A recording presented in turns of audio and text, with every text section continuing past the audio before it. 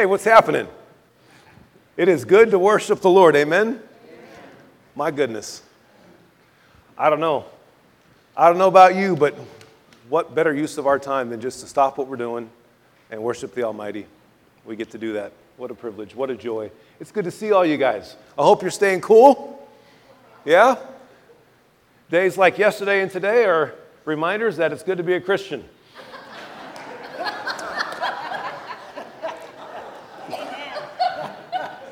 You get what I'm saying, right?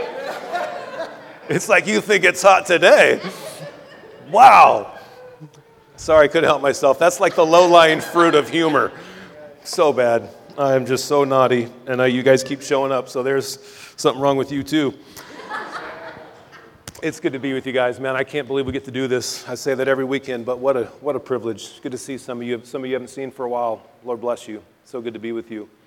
The first thing I want to mention is we have a local outreach meeting next Sunday. I think we have a slide for that. Yep, there's childcare for that, so bring your kids, but man, show up. We got to get outside these walls. We're going to get outside these walls and let people know about the good news of Jesus Christ, the good news that resides within you. We need to help reside in others as well, as we're called to do as the church. Amen? So next Sunday, room 210, which is upstairs. I don't even know. Is there like food? Do we have food? I'm sure there's food. There's usually always food and stuff to drink. So if there's not food, let me know and I'll bring you food. Be happy to be there. Bless you that way. A couple days ago, when was the 4th of July? Was that Wednesday? Wednesday. So in Heath, go ahead and throw up that picture. So we had a float. Check this out. Is that awesome or what? Yeah. So Pastor Chris has met over the months with a lot of the city leaders, and the mayor's office called and just said, would you guys be willing to just kind of coordinate all the floats and just kind of run things and organize things, which is just such favor from the city. And they said there was just a ton of people. And then I think it's funny, we won an award for our float, Most Spirited. I guess that's better than Most Holy Spirited. But they just said it was an amazing day. And so we got to just meet so many people, and all the people that had floats, we were able to give them some snacks and drinks and just bless them. So God just continues to do great things. Is that just amazing? Who wouldn't want to be a part of that church with those people, man? I love it. And then as a reminder, as I think you already know, but in 2 weeks, is that right? 2 weeks from this weekend, Pastor Chris will be here on July 21st and 22nd to preach from Esther 5. I'll be doing Esther 3 today, Esther 4 next weekend, and then Pastor Chris will be here with Renee and their 2 kids coming in on a Friday, and they'll be leaving the following Wednesday, I think. So put that on your calendars. Don't miss that incredible weekend. So I think that's it. I think we got it covered. All right, I'm good. I don't know about you.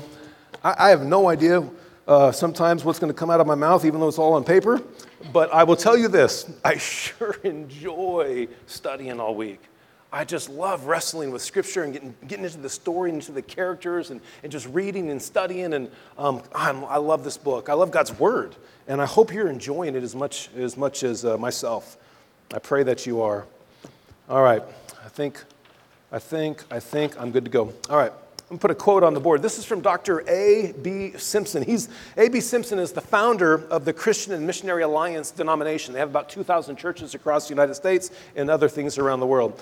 He says this. He says, God is preparing his heroes. And when the opportunity comes, he can fit them into their places in a moment. And the world will wonder where they came from. Is that cool? You might be one of those heroes that God is preparing for that moment. Certainly, Esther was divinely prepared for her role as queen. Amen? One commentary said this: God is never surprised by circumstances or at a loss for prepared servants. You don't catch God off guard, people. He's always prepared and has prepared servants to accomplish his purposes and his will. He had Joseph ready in Egypt, if you recall. He had Ezekiel and Daniel in Babylon, and now we see Esther and Mordecai in the Persian Empire. Decisions made today in high places of government seem remote from the everyday lives of God's people sometimes. So it's good to know that God is on his throne and that no decision is made that can thwart his purposes. Isn't that encouraging? The book of Daniel, chapter 4, verse 35 says this. This is from the New Living Translation. Check out this, church. How powerful is this? All the people of the earth are nothing compared to him. It's so fun when we can call each other nobodies and get away with it when Scripture says as much, right? All the people of the earth are nothing compared to him. He does as he pleases among the angels of heaven and among the people of the earth. No one can stop him or say to him, "What do you mean by doing these things?" Is that a powerful verse or what? Wow. So for 4 peaceful years, from chapter 2 to chapter 3, 4 years has gone by. 4 years, church. And so for 4 peaceful years, Esther has been queen.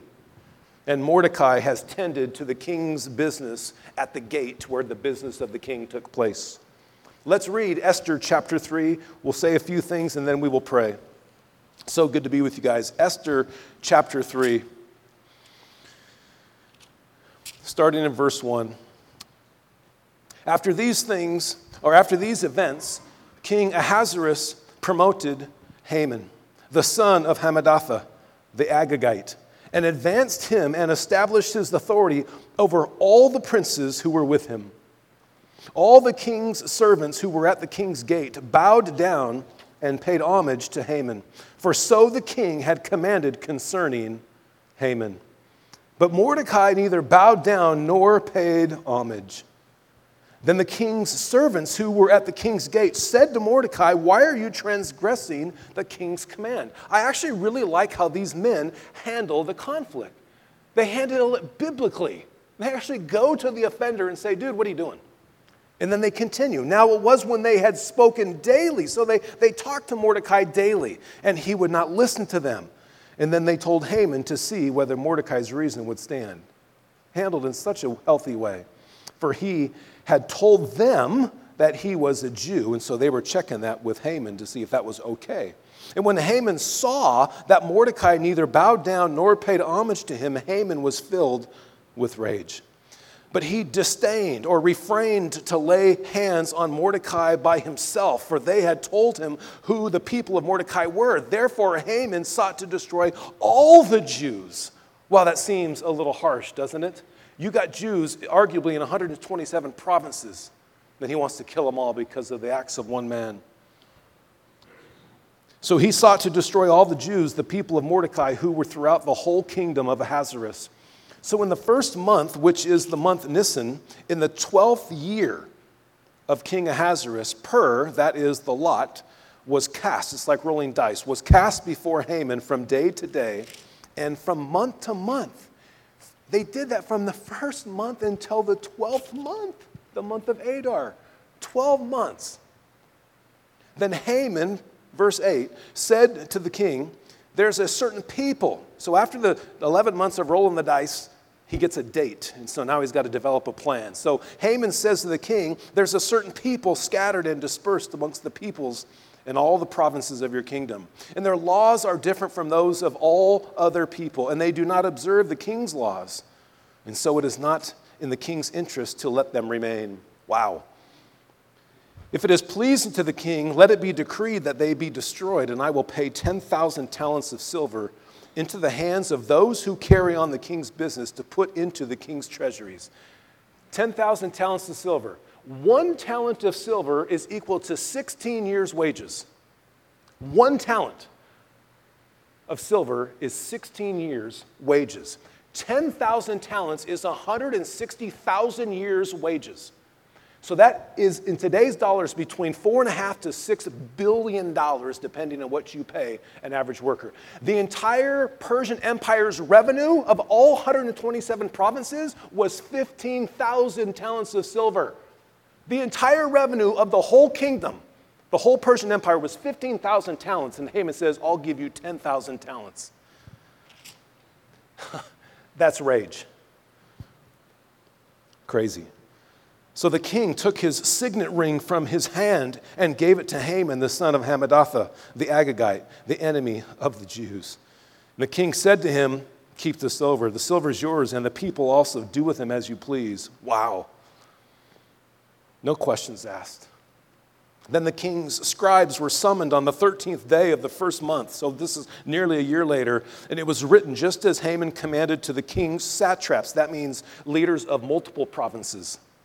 The king's satraps to the governors. That's a governor who oversaw each province. And the princes of each people within the provinces. Each province according to its script and each people according to its language. In other words, nobody was missed. Everybody understood what was being decreed, is what the author is trying to show us. So it was written in the name of the king and sealed with his signet ring. Letters were sent by couriers to all the king's provinces to destroy, to kill, and to annihilate all the Jews, both young and old, women and children, in one day.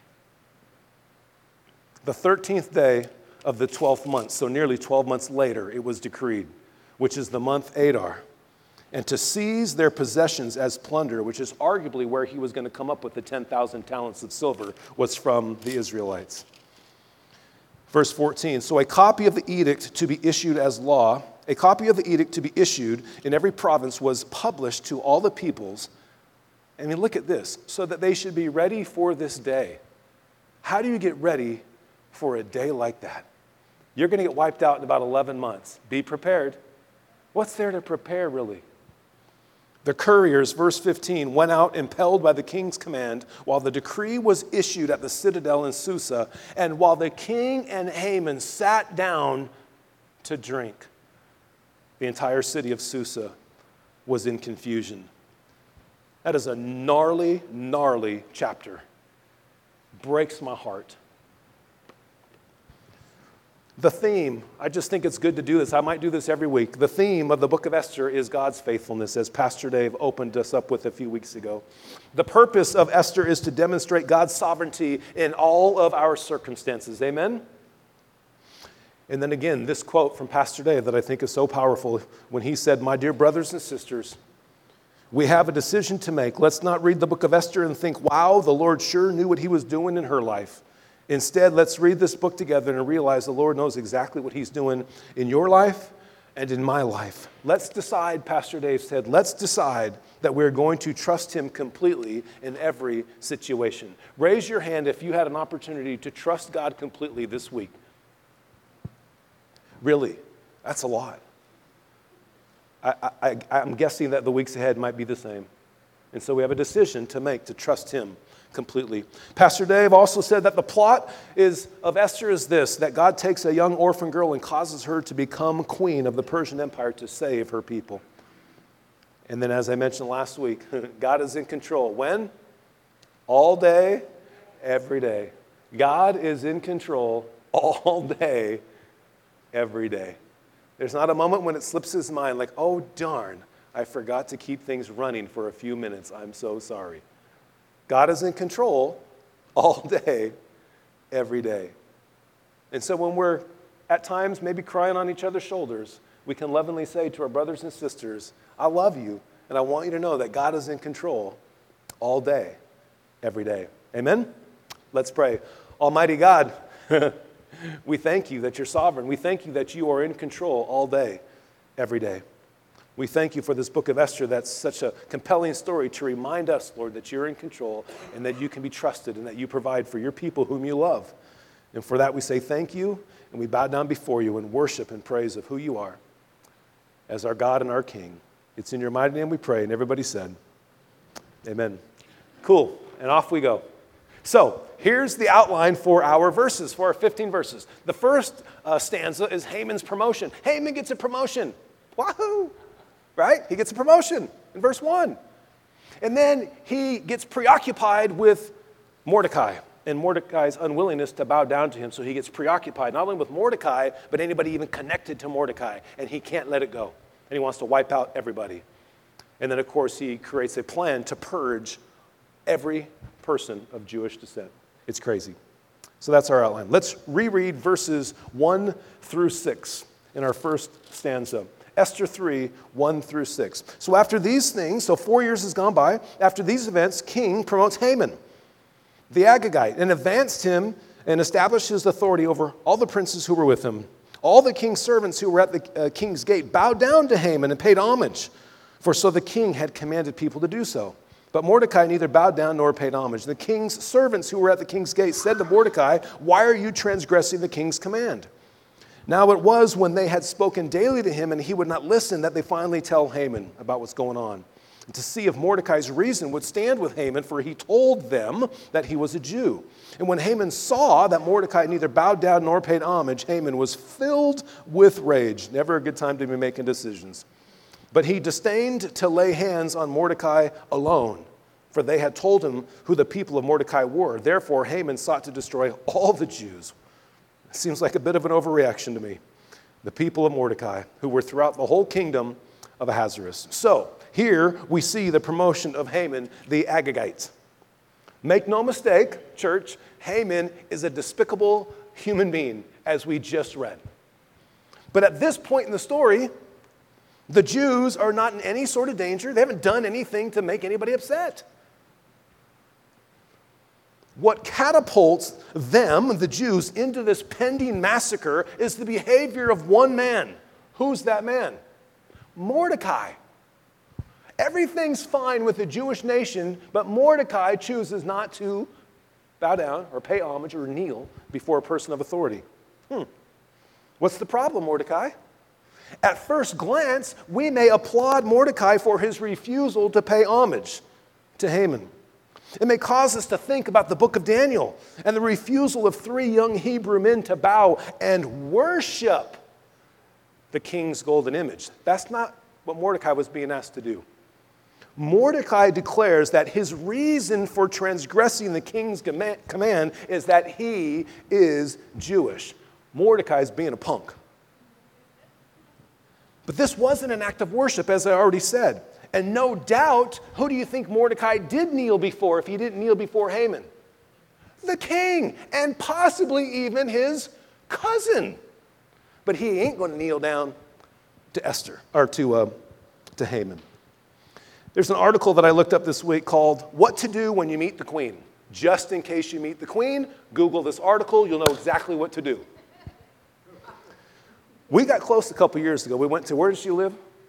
Where does the Queen live in England? What? Buckingham Palace, is that what it's called? Well, we were there. That's how much I was into it. It was pretty cool. Anyway, so in an article called "What to Do When You Meet the Queen," Linda McGrath gives some wonderful advice. And it's a whole article. Some of it's just fantastic. Here's a few snippets. Don't speak unless you're spoken to. That's just one of the rules with the Queen.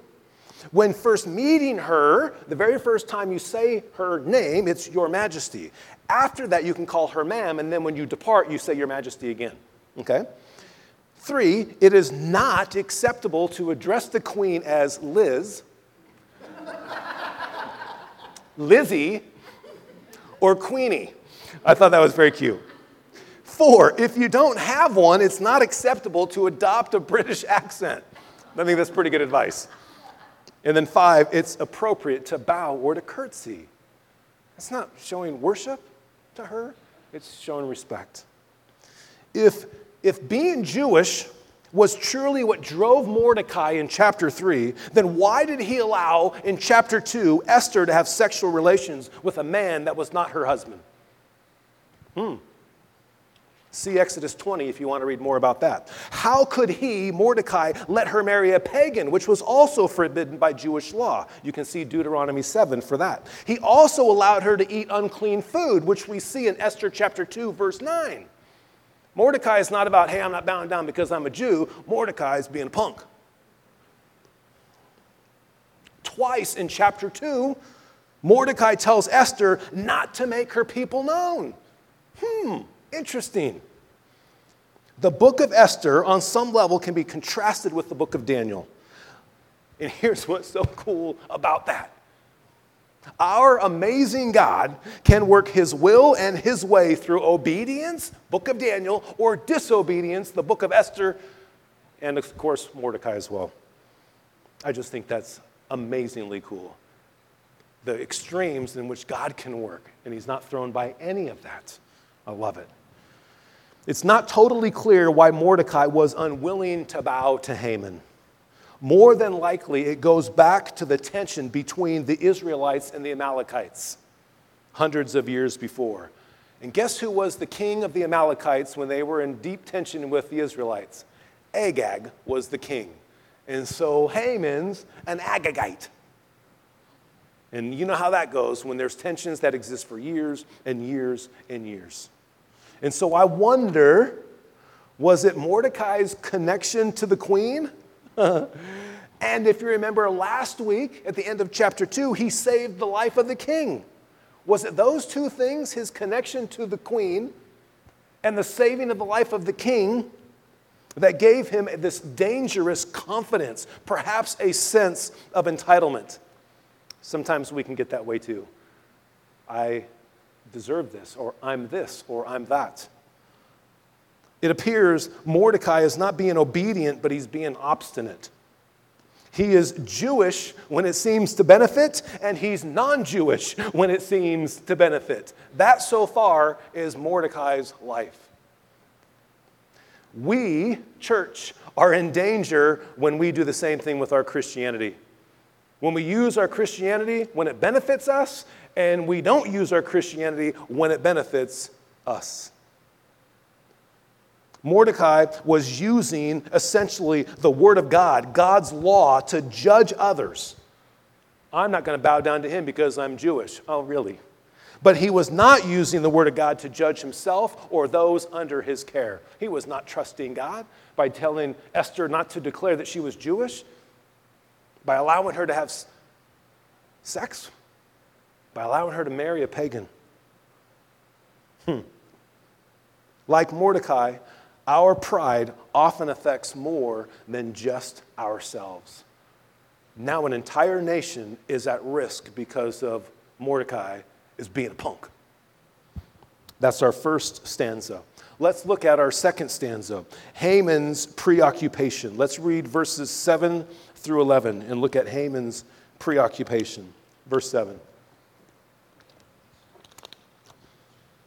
In the first month, which is the month of Nisan, in the 12th year of the king, Pur, that is the lot, was cast before Haman from day to day and from month to month, until the 12th month, that is the month Adar.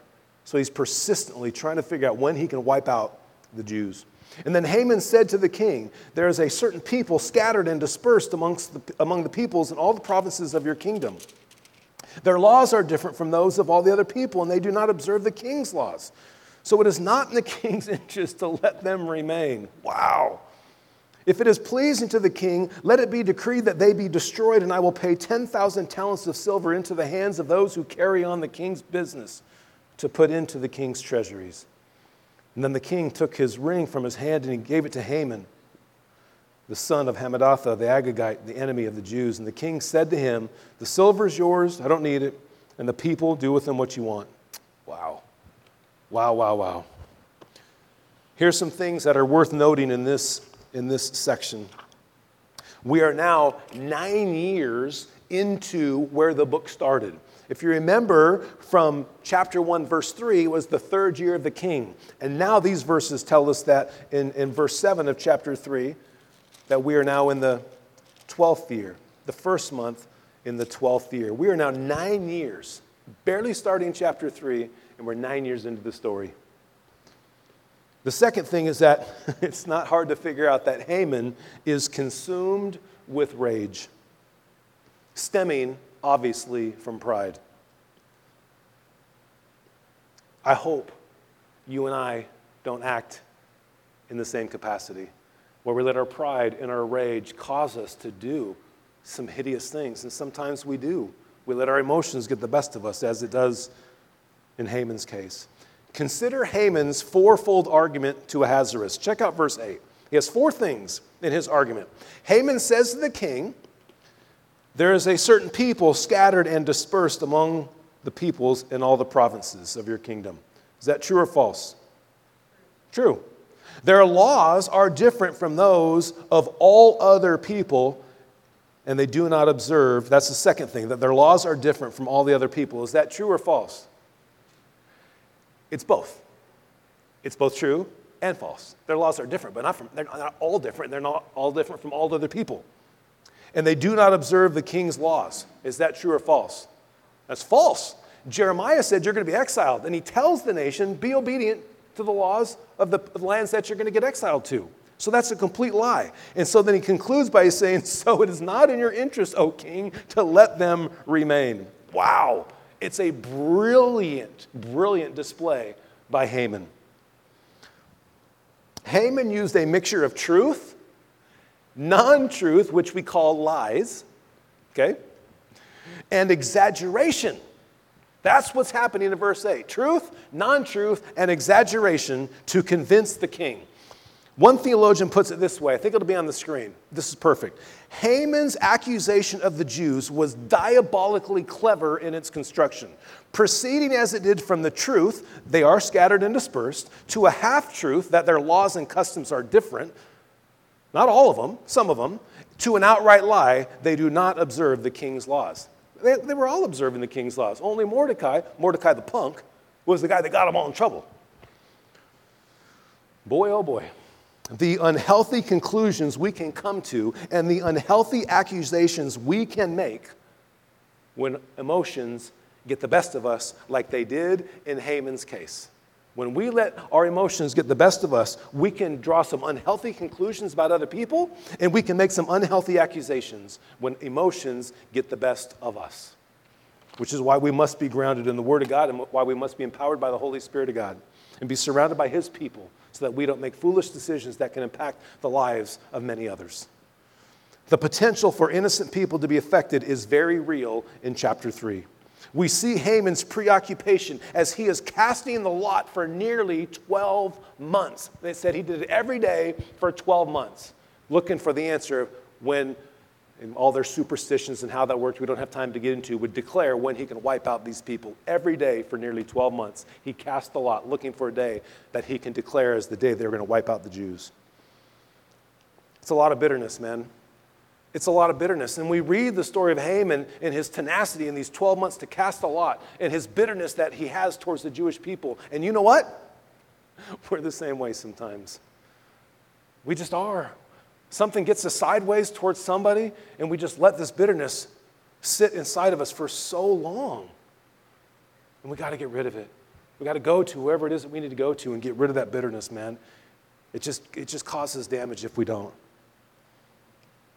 Let me ask you, when people don't see us, see, Haman didn't get seen the way he wanted to be seen. And sometimes we don't get seen the way we desire to be seen. So then do we, in response, see them differently? Do we respond the same way? I don't like the way you saw me, so I'm going to see you differently. We do that. We do that. We don't like the way people see us. And so then we choose to see them unfavorably. Imagine if God did that with us, church. Imagine if the Lord did that with us. So don't think that He doesn't expect us to do the same for others. Turn to the book of Matthew, chapter 5. What is Matthew 5 known as? Sermon on the Mount, right? Beatitudes. Go to Matthew 5. Look how powerful this is. I mean, the Lord has high expectations for His people, should He not? Matthew 5, the last 6 verses of Matthew 5. First book of the New Testament.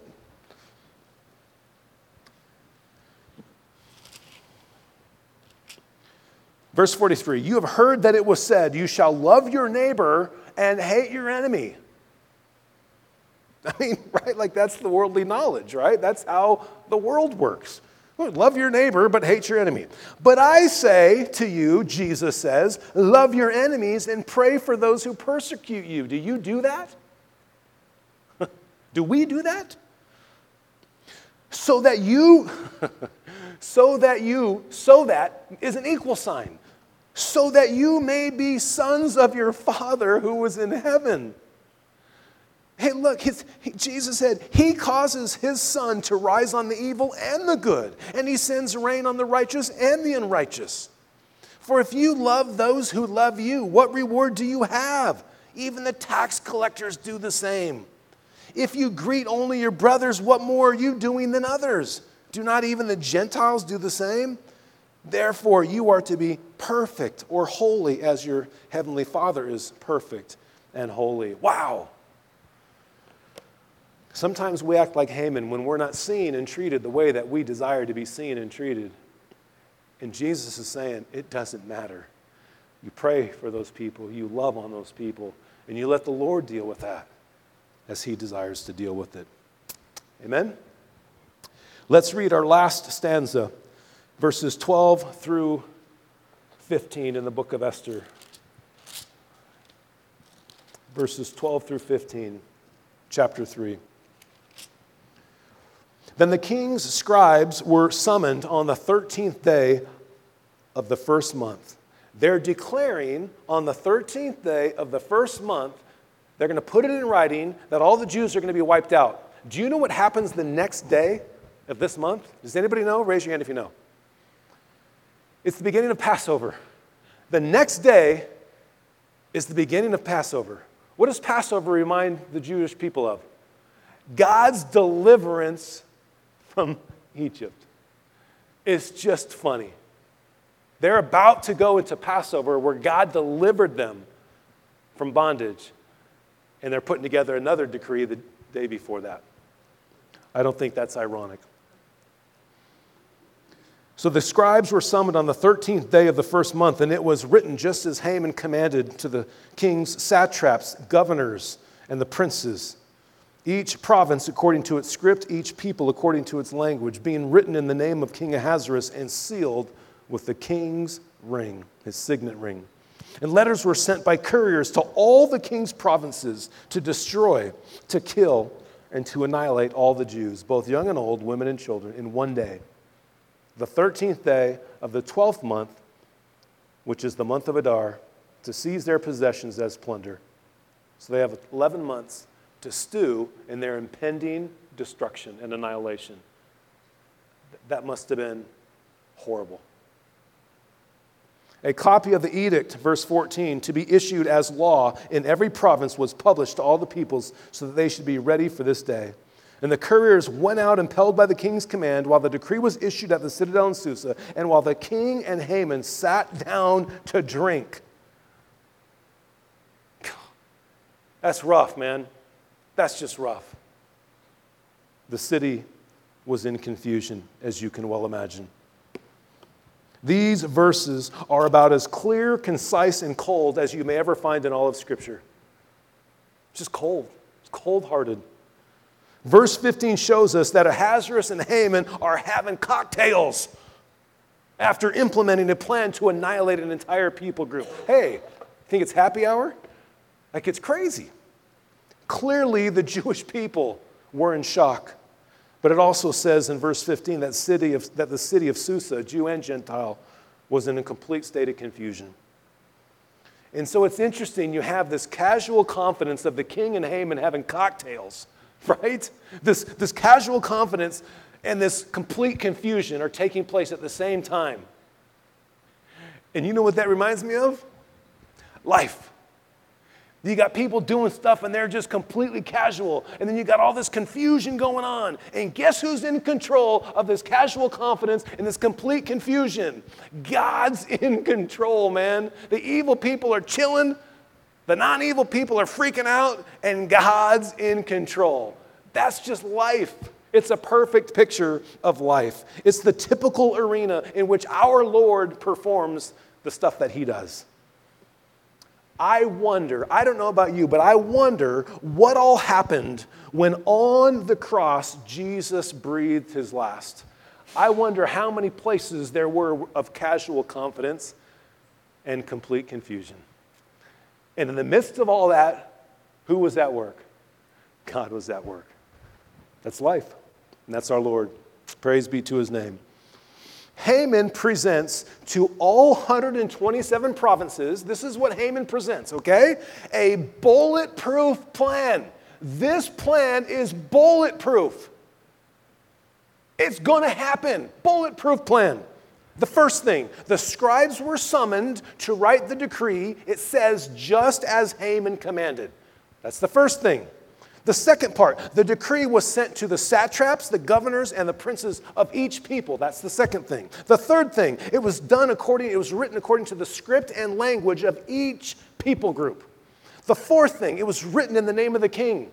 The fifth thing, it was sealed with the king's signature, with his signet ring.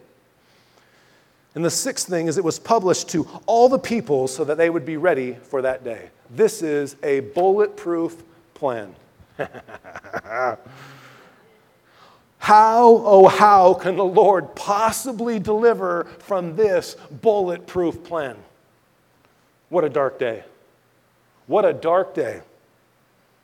Have you ever been up against bulletproof plans? It's a dark day, isn't it? What do? How do you react? This is a great story that reminds us that bulletproof plans are nothing up against the Almighty God. Amen? So, in closing, we must always remember this quote: God is always working on behalf of his people. There's never a moment when God is not working on behalf of his people. Never. And so when we're in those hard spots, and we brush up against one another, and we can lovingly say, God is always at work on your behalf. And we can say that to one another. God is always working on behalf of his people, always working on behalf of his people. Haman intended to rid the world of God's covenant people. That was his intention. Job 42 verse 2 says this. Job says to the Lord, he says, I know that you can do all things and that no purpose of yours can be thwarted. And Job was in the midst of some pretty nasty stuff. The Messiah was to come from the Jewish nation. Clearly, God was not and cannot be thwarted. And check out Proverbs 16:33 as we end our time. I love this. The lot is cast into the lap, but its every decision is from the Lord. God's in control. We serve a sovereign God. Amen.